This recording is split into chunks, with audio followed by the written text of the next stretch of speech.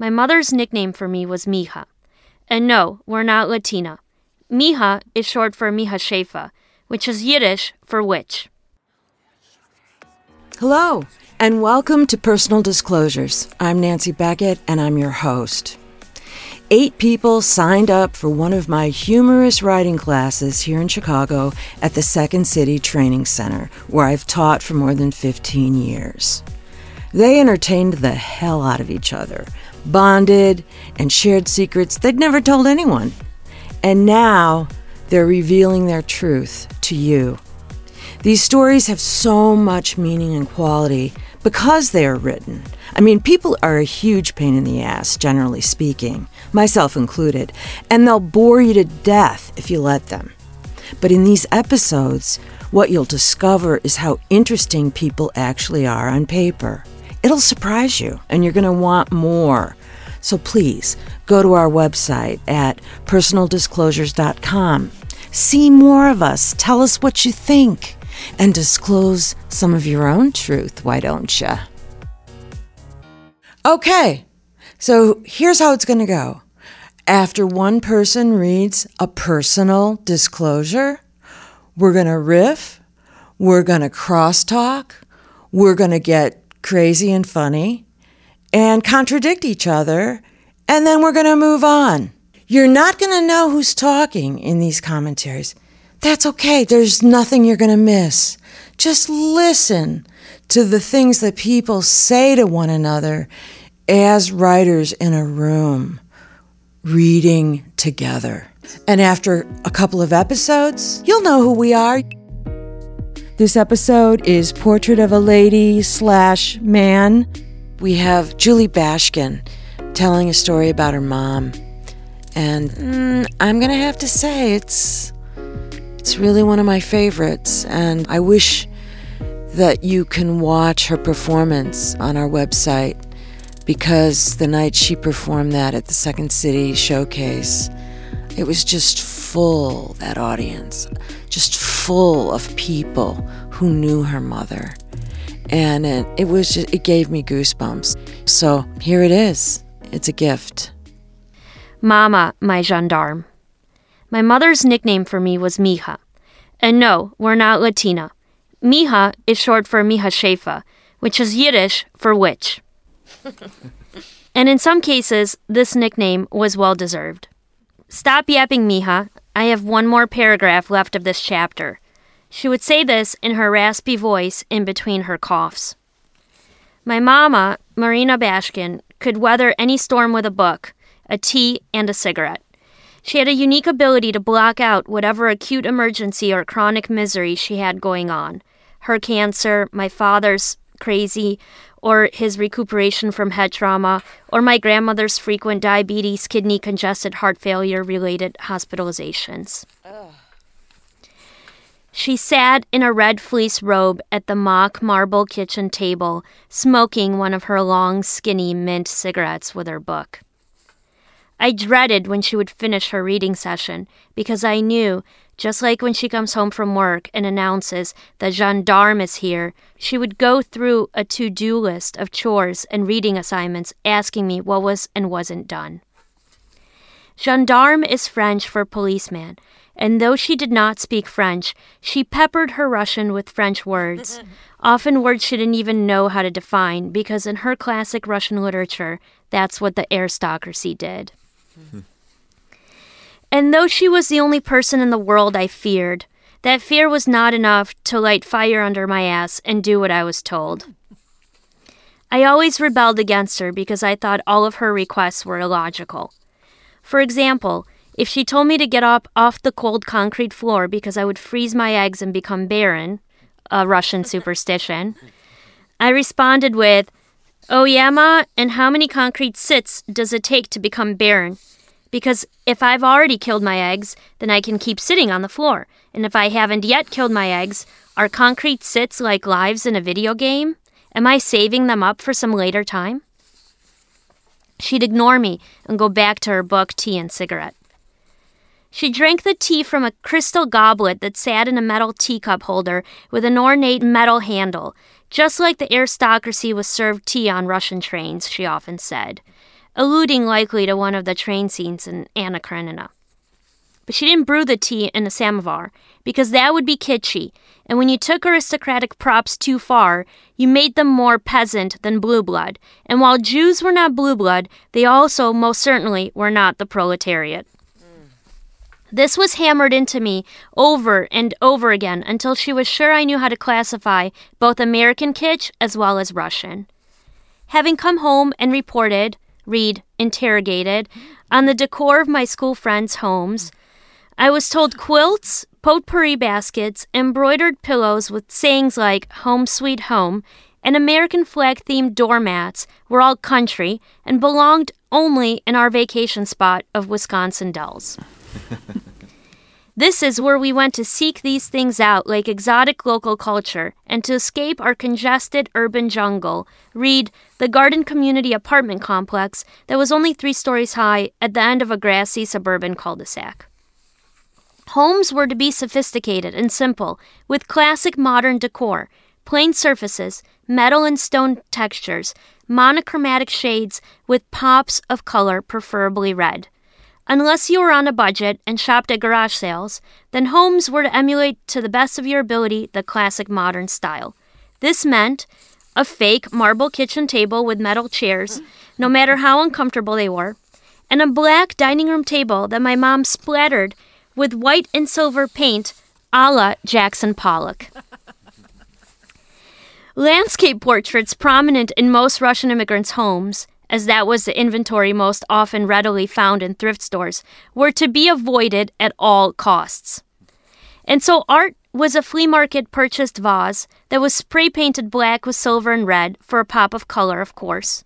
Pipe cleaners purchased at Michael's arranged like flowers, and self-painted porcelain masks with purple ribbons, also for a pop of color, hanging on the walls a la Parisian Art Deco from the 20s.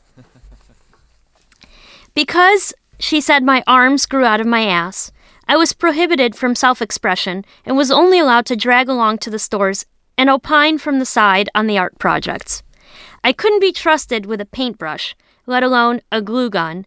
As a klutz, I was liable to not only get it all over my hand-me-down, frummy Jewish art clothes, but I might also staple my finger to the table, and we couldn't afford a new table. Lest I forget, we did not live in East Glenview.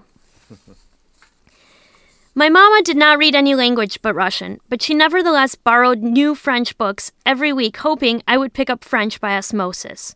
When she tucked me in at night, Reed stormed into my room to shut the lights off to ensure I was asleep. I teased her by asking her to put a French book under my pillow every night so the French could seep in while I sleep. Her own stack was mostly Russian classics, the usual suspects: Dostoevsky, Tolstoy, Chekhov, Turgenev. Russian contemporary high literature. This would be dissenters like Solzhenitsyn or Bulgakov, who were banned in the Soviet Union, and American and other world literature translated into Russian like Dreiser, Fitzgerald, and Hemingway. She received some sage advice from another immigrant that she could learn English by reading something easy, like a romance novel. "This dreck is numbing my brain," she yelled, 10 pages into Danielle Steele. Dreck is Yiddish for shit. Before returning the book, she noticed it had been checked out more times in 1 year than any of the classics had been checked out ever. So she concluded Americans were illiterate fools. Every week we played tug-of-war with my library choices, a backpack full of what she considered trash. We stood in the middle of the library as she would remove Babysitter's Club and Sweet Valley Twins and later Sweet Valley High books and proclaim they were children's soap operas. These would be replaced by Mark Twain and Victor Hugo. I would prepare a stack of questionable books and debate her. Judy Blume, for example, was borderline. Are You There, God? Sounded like a serious title that passed. The one mistake I made was going on a Roald Dahl crusade. When in 5th grade, Mama dismissed Matilda and Charlie and the Chocolate Factory as content that was below my maturity level, I described to her the great character development, the amazing descriptions of the scenes, the morality lessons. She particularly enjoyed the concept of the underdog sticking it to the bully in pursuit of justice. And that is when Mama decided that book reports were a fantastic idea, and I would give her a glimpse into American culture. She would get great insights and reference points that she could use to relate to some of her coworkers. And so, after an Oregon Trail report and a Little Woman summary, she showed up at work asking her coworkers if they could share nostalgic stories about growing up riding in covered wagons across the country while en route to the West searching for gold, and if they had to churn their own butter in their small Midwestern towns, and if it was at all similar to her communist pioneer summer camps. Your book reports fail to mention I had the wrong century, let alone the wrong decade, she said. They looked at me like I'm an alien. So tomorrow I'll ask them about their Vietnam protests and if they went to Woodstock. When not reading a book, Mama could be found still with her coffee or tea and cigarette, with a phone cradled between her head and her raised shoulder. In the days when she was confined to the wall-mounted phone, she sat at the kitchen table, but her true promotion came when we bought a cordless and she could now sit at the couch. She had hundreds of numbers memorized in her head and spent hours on the phone either gossiping or doing deals, which entailed getting her hands on something rare that fell off the back of a truck. Gossip was often currency, or a door opener for an introduction to someone who held possessions of this rare thing. Mama could procure anything she wanted or dreamed up because she had a network where she was only 2 phone calls away from anyone in the Russian community. This was evidenced by the standing room only occupancy at her funeral and the trunk full of consumed vodka bottles at her condolence meal. And this was not just in Chicago. Her reach extended to both coasts, and even flyover cities with small but influential Jewish communities, like Omaha and Cleveland. She was the business development executive corporations only dream of. Scrappy, she figured out what everyone needed and what they had to offer and orchestrated our bartering where goods flowed freely.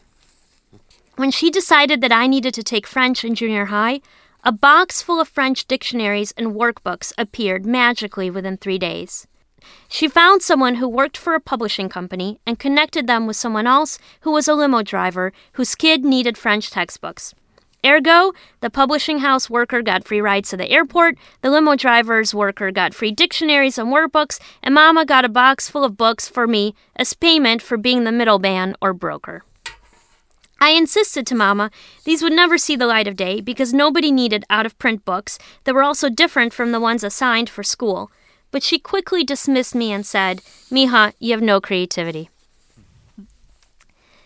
Not at all involved in my school activities, Mama's entire work of educating me via books almost went up in flames when I entered high school. In 9th grade, when Mama asked me what I was assigned in English class, I responded, "Not much. We've been reading the same short story for months. The kids seem to be total delinquents. I've seen drug deals and all sorts of crazy stuff. So I just stick to myself and read my own books, and the teacher kind of ignores me and lets me do it." "Well, go ask your friends what they're reading," she said. "Go ask the Orientals. They're very studious." I learned my friends were reading Shakespeare in their honors classes. When they saw my schedule, they ascertained that I was in English studies, which is just one level above special ed. After having never been to school, because parent-teacher meetings and PTAs are for chumps, my mom marched me into the guidance counselor's office.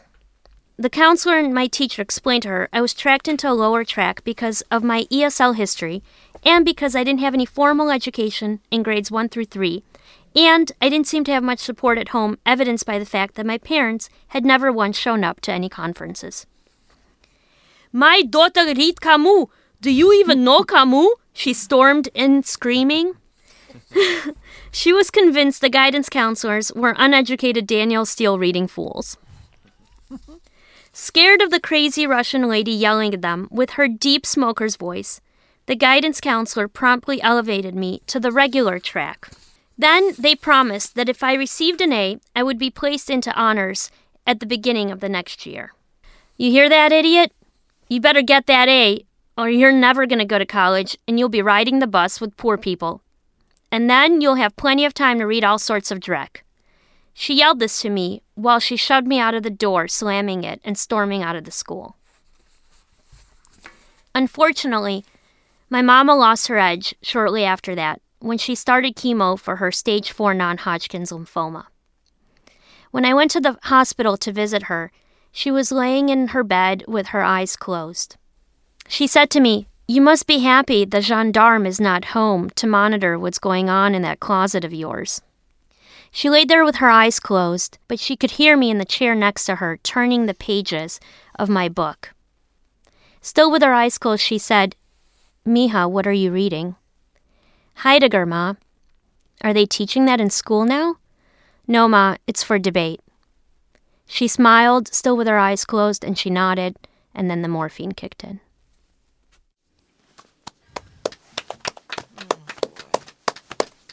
Well, I know that was tough, and I could see where that was going, so I appreciate all that went into writing that and the emotion and reading it, too. I just love the portrait of your mother and her wheeler and dealer, and I wonder if you I think about my mother and how she would have made like a great business person. Do you think about your mom, and if like circumstances were different, would she be an investment banker today heading Lehman Brothers? I guess Lehman Brothers is no more. Heading Goldman Sachs? Not Lehman Brothers. I've thought about that, but in the Second City performance that I did, I explained a little bit about her psychology. She never wanted to work, and she never wanted me to work. And her one goal for me in life was to be a kept woman. And she thought the way to get to being a kept woman was to find a Jewish husband. And the way to get a Jewish husband was to impress him with my education. So I think had her motivation been different, she absolutely could have been an incredibly successful person. But she just wanted to be taken care of, and she just wanted to take care of people. And that might be because of the way that she grew up in the Soviet Union. She saw successful women, like my grandmother was an academic and my father's stepmother ran a textile plant. And she didn't think that the reward for their success was anything great. She didn't want it. They were hardly earning enough money to make ends meet. She didn't see the point. I don't know. It just makes me so sad. And it's like she read to be back in Russia. When you read Turgenev or Chekhov, whatever it is, it's like it just puts you right back in that sensibility. That's where she really had the best time as at least as a younger girl. I think Julie was her greatest prize, but it was like she couldn't bear to have to live the way they were living. I loved that shit about throwing a dash of paint on everything. The art projects are the best. She was so crafty. Yeah. The glue gun. My mother believed every woman should have her own glue gun. A pop of color. I connected a lot with a lot of the little details. I think that one line when you said when you come back from your friend's house, she wanted you to explain or describe their furniture. Mm-hmm. I remember my mom, I went to a friend's house just across the street from ours, and she's like, "Did you go in their basement?" I'm like, "Yeah." And she's like, "Is it finished?" I need to know, is their basement finished? Because ours is finished, And so just seeing like that connection of just kind of keeping up with the Joneses, but kind of in their own interesting ways. And that even though I think in our eyes, sometimes we don't necessarily value women who want to be a kept woman or, they don't have professional aspirations. I do think, though, that your portrait of her, she is very aspirational. And it seems like almost everything that, all of her motivations, at least a lot of what she communicated to you was how aspirational she felt about certain things, about literature, about decor. Though she did desperately try to relate to the people at work. She just got the century wrong. The covered wagons, all that shit. I thought was hilarious. That's really funny.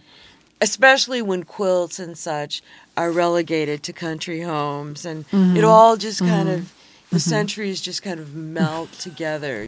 There was more Russian, yeah.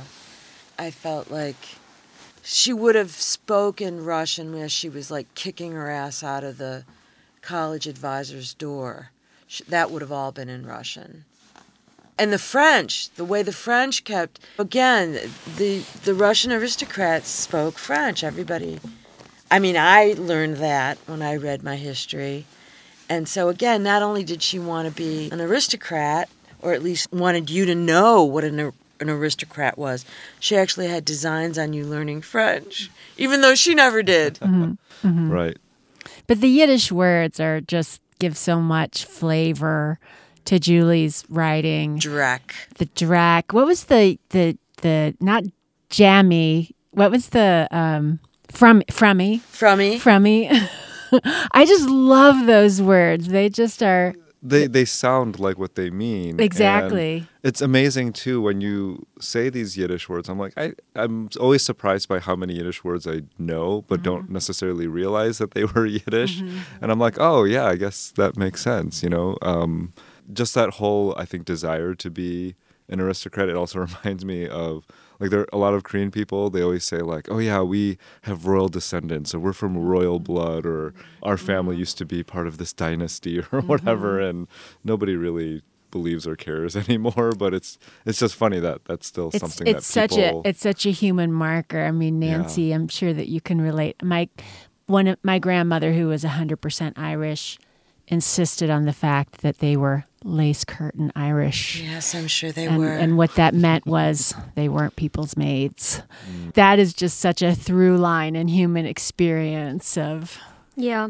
That kind of stuff was actually layered in a pretty complex way in her head because...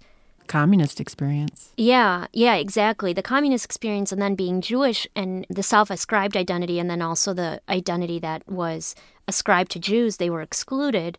And so she developed this, well, we can't have Russian kitsch, even if it was symbols of aristocracy. Yeah. And I love the scene of her barging into your school and demanding that she be... Yeah, she's like, do you not realize what she's reading? A Frenchman. And that Julie could just shut out the world completely by just reading her own books in a classroom where drug deals were going down and God knows what. So she sat at the foot of a master. And so with a book, you can just obliterate anything. The Second City Training Center proudly sponsors the good stuff here at Personal Disclosures. Second City Training Center gives people a chance to have fun, go bold, and find their funny. Whether it's improv to storytelling, or writing to acting, or stand-up to music, you'll find a perfect class at secondcity.com/TC. Or if you're just wanting to do what we're doing on this podcast, go to secondcity.com/online and register. Next up, here's Paul Kim doing a story called Go Home.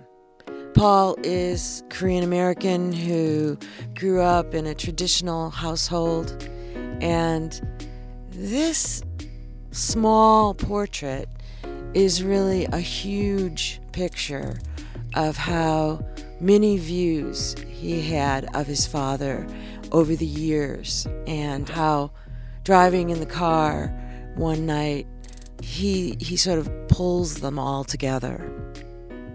He was not one to call, ever. Seeing the word Dad pop up on the caller ID at 9:30 p.m. was nothing short of alarming. My instincts would not betray me. Your mom is not picking up her phone, he said in Korean. Tell her I'm at the hospital. I had a heart attack. Before I could mine him for any more information, the nurse took the phone from him to make sure I had the correct hospital name and location. Fucking language barrier. Driving to the hospital, I became flooded with thoughts. In the back of my mind, I kept telling myself it was not a big deal. He was cogent enough to have had made that phone call, though he did sound like he was struggling to get the words out. Damn nurse. What if that was the last conversation I would ever have with him? What if I was the last loved one he would ever talk to? The gravity of his possible death felt like a burden, only adding to the weight of the dread lingering over my psyche. I always felt like I had time to finally have a breakthrough moment with him, that it was just around the corner. Now time was running out, and the unseized opportunities of the past felt all the more devastating. The feeling of disconnection from my father started at a pretty young age. The prevailing emotion I remember receiving from him was always anger. It was as if my dad did not give himself the luxury of lightheartedness or humor. He was a slave to pragmatism. It would not be until our first family trip to Korea when I was in high school that I observed a sense of humor.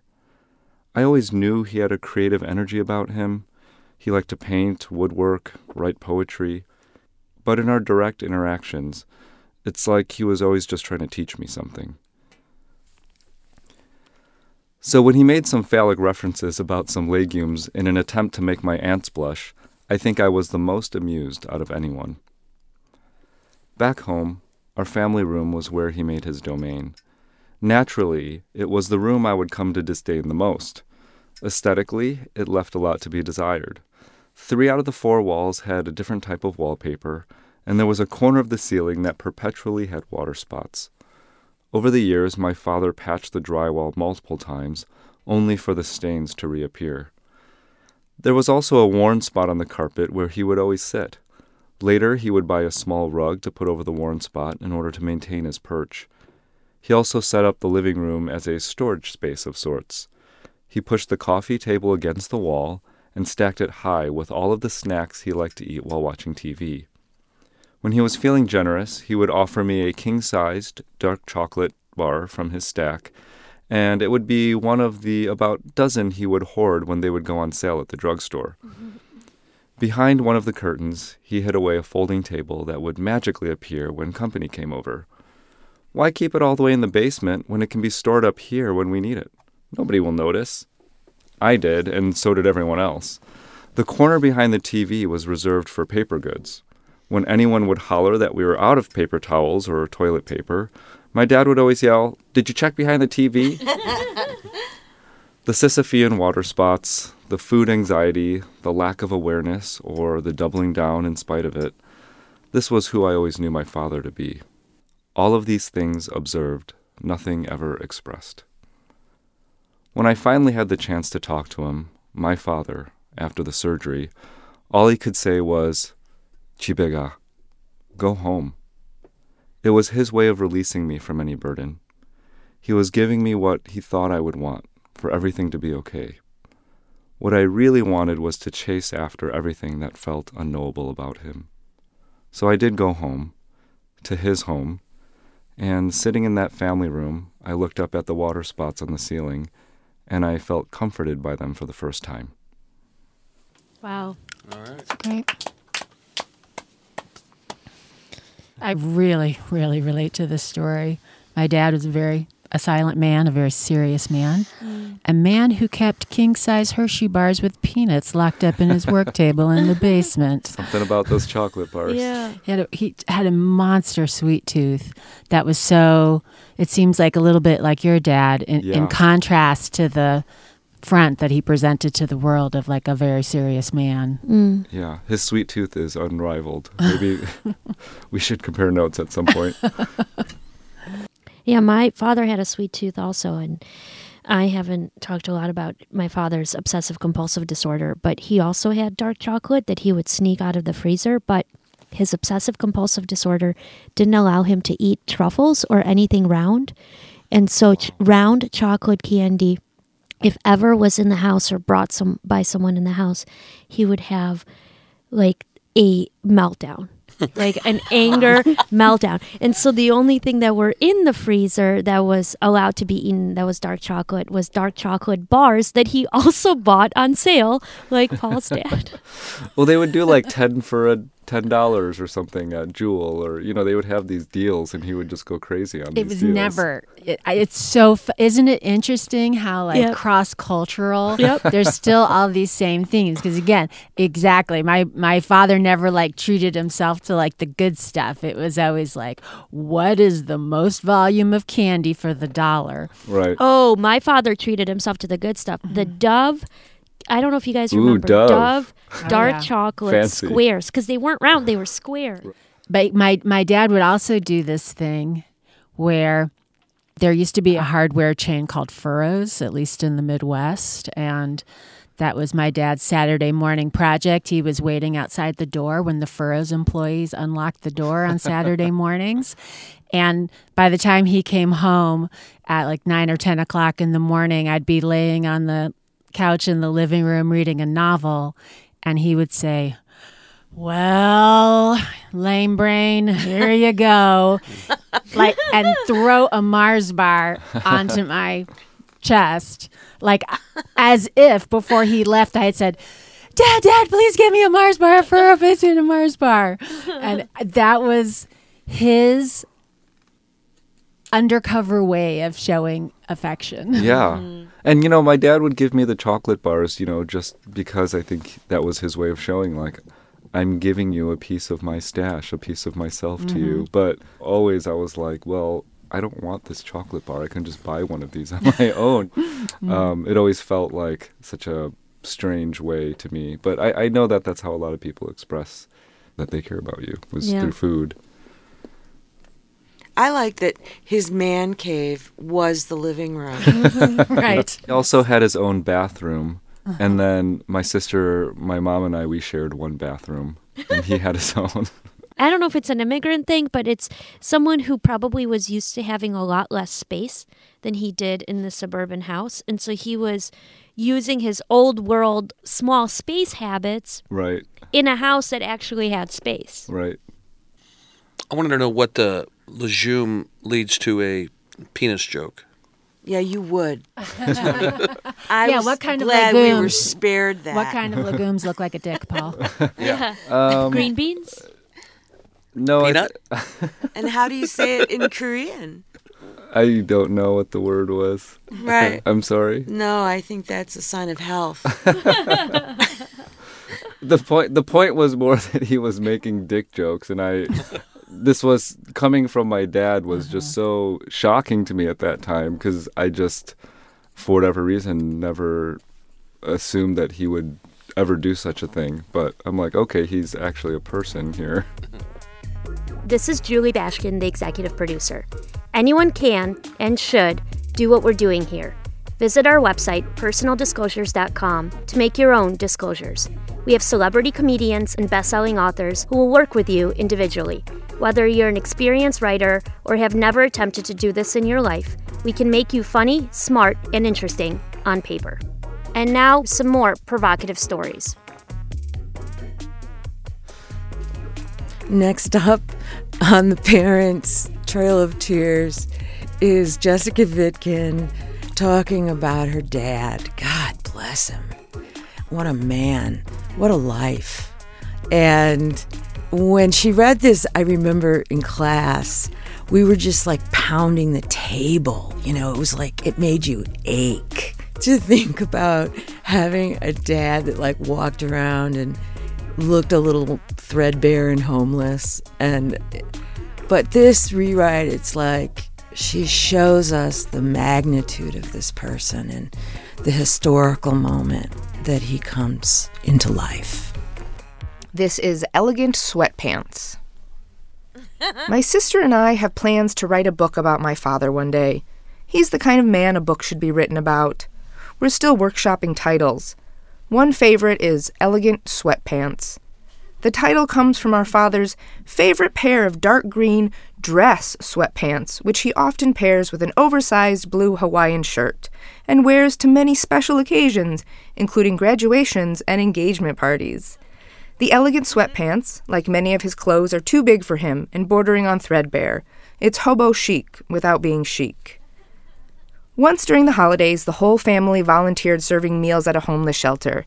My dad wandered over to a spread of food that had been laid out and began picking at it. One of the shelter employees asked him if he needed help with anything. He told her he was volunteering. I'm not sure that she believed him. He was wearing the elegant sweatpants the day he was mistaken for a homeless man. His accent is thick. Having moved to the U.S. at 30 years old, he missed the deadline to apply for complete and total language fluency. Every now and then he comes across an English word that he's never heard of. This happened with the word anus. I was in my 20s, my father in his 60s, and he saw the word written out and asked how it was pronounced. Anus. It's pronounced anus, I replied. And what does it mean? That's your asshole, Dad. Anus is like the medical term for your butthole. Taking in that information, he began to practice saying this new word like any good language student would, letting the word roll around his mouth and come out in various intonations and inflections. Anus, anus, Anus. My dad was born in British Palestine the year before the plot of land was renamed Israel. He grew up on a kibbutz, a kind of socialist experiment of a society. A utopian ideal, a kibbutz is a small collective community where everyone was supposed to be considered equal, no matter who they were or what they did. Money was not necessary for the kibbutz society to survive, as everyone was working together to ensure that everyone could live and thrive. Everything was done for the good of the collective group, and everything was done together, including the raising of the children. Buildings in the center of the kibbutz were called the children's homes, and they were just that, the homes for the children. The kids were not raised directly by their parents. Rather, the entirety of the kibbutz raised them. The bond between parent and child was never fully established, and their peers in the children's home essentially became their immediate family members, caretakers, and examples of how to behave. My dad didn't always dress like a homeless man.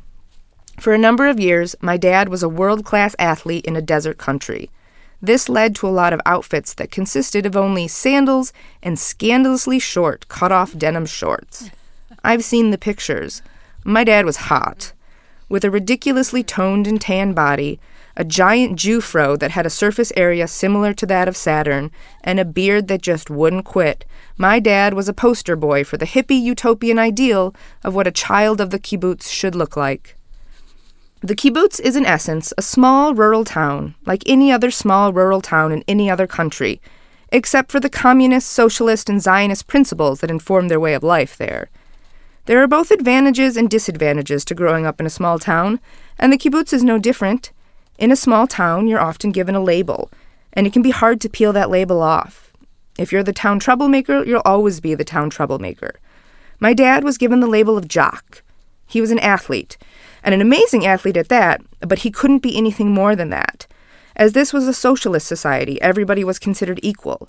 You could not be better than someone else, even if in fact you were better than them. My father was a long jumper for a long time. He held multiple Israeli national titles. He trained at the most elite athletic center in the country. He was put on track to compete in the Olympics. But this did not matter in the kibbutz. He was no better than anyone else. He was not special. He was only an athlete. He was not encouraged to indulge his love of literature and poetry. Rather, he was reminded of his place in the society and how that did not make him more than anyone else. A life lived he certainly had.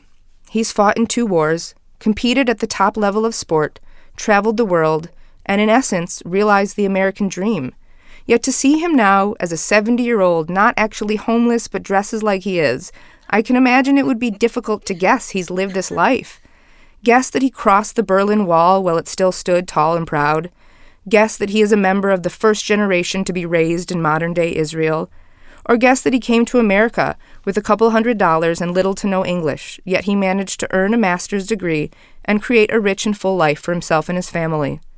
The man he presents as today is by no means an accurate representation of who he is or the life he's led, yet he continues to walk around in oversized, rumpled old clothes. Because that's how it's done on the kibbutz. In those early halcyon socialist days, you wore something until you could absolutely no longer wear it anymore. You did not put on airs and dress above your rank. You dressed simply and modestly like everybody else. And so he continues to do just that. Because like that old saying goes, you can forcibly remove the elegant sweatpants from the boy, but you can't stop him from picking them out of the trash and putting them back on again.